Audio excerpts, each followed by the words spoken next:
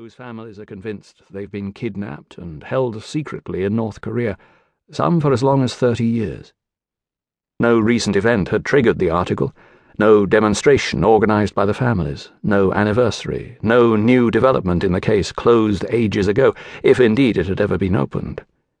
It isn't clear at all why the article appeared yesterday rather than some other day, this year rather than some other year. Perhaps the journalist had run into a few people in the street, in a bar, whose relatives had simply vanished back in the 70s. To bear up under the torment of uncertainty, families had come up with a kidnapping story and then, much later, told it to a stranger, who was now telling it to the world. Was it plausible? Was there any evidence, if not proof, to support the claim, or at least a likely explanation? If I had been the newspaper editor, I would have asked the journalist to dig a little deeper. But no, he simply reported that some Japanese families believed their relatives had disappeared into prison camps in North Korea. Dead or alive, who could say? Dead, most likely, of hunger or beatings by their jailers, and if alive, they probably no longer at all resembled the young men and women who vanished 30 years ago. If they were ever found, what would one say to them? And they, what would they say? Should one even want to find them? The train sets out again, through forests. No snow. The 4 soldiers have finally gone off to bed. There's no one left in the dining car, with its flickering table lamps, but Sasha and me. At one point Sasha bestirs himself, sits halfway up. His big rumpled head appears suddenly above the backrest of his banquette. Seeing me at the table writing, he frowns. I gesture soothingly in his direction, as if to say, "Go back to sleep. There's plenty of time." And down he goes again. Doubtless, certain he's been dreaming. When I was a foreign aid worker in Indonesia 25 years ago, travellers used to pass around terrifying and mostly true stories about the prisons stuffed with people who'd been caught with drugs. In the bars of Bali, there was always some bearded guy in a sleeveless t-shirt going on and on about how he'd survived a close call that had left a less fortunate buddy serving 150 years of slow death in Bangkok or Kuala Lumpur.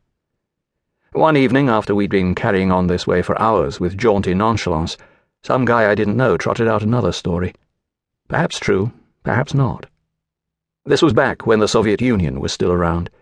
When you take the Trans-Siberian Railway, he explained, you're strictly forbidden to get off along the route, to stop at a station to do some sightseeing, for example, and then get on the next train. Well, it seems that in certain backwater towns, near the railroad tracks, you can find exceptionally hallucinogenic mushrooms. Or really cheap rare carpets, jewellery, precious metals, whatever. So sometimes travellers dare to ignore the rule. The train stops for 3 minutes in a little station in Siberia. Bitter cold, no town, just a bunch of huts, a sinister mud hole that looks abandoned. Without anyone's noticing, the adventurer gets off the train, which departs. Alone, he shoulders his pack and leaves the station, a platform of rotting planks, to flounder through muck and puddles, past wooden fences and barbed wire, wondering if the whole thing was such a good idea. The first person he meets is some sort of degenerate who, in a cloud of appallingly bad breath, delivers a speech in which all nuance is lost. The traveller knows only a few words of Russian, which might not even be what the wretch is speaking, but the gist is clear. He can't go wandering around like that. He'll get himself picked up by the police. Militia! Militia!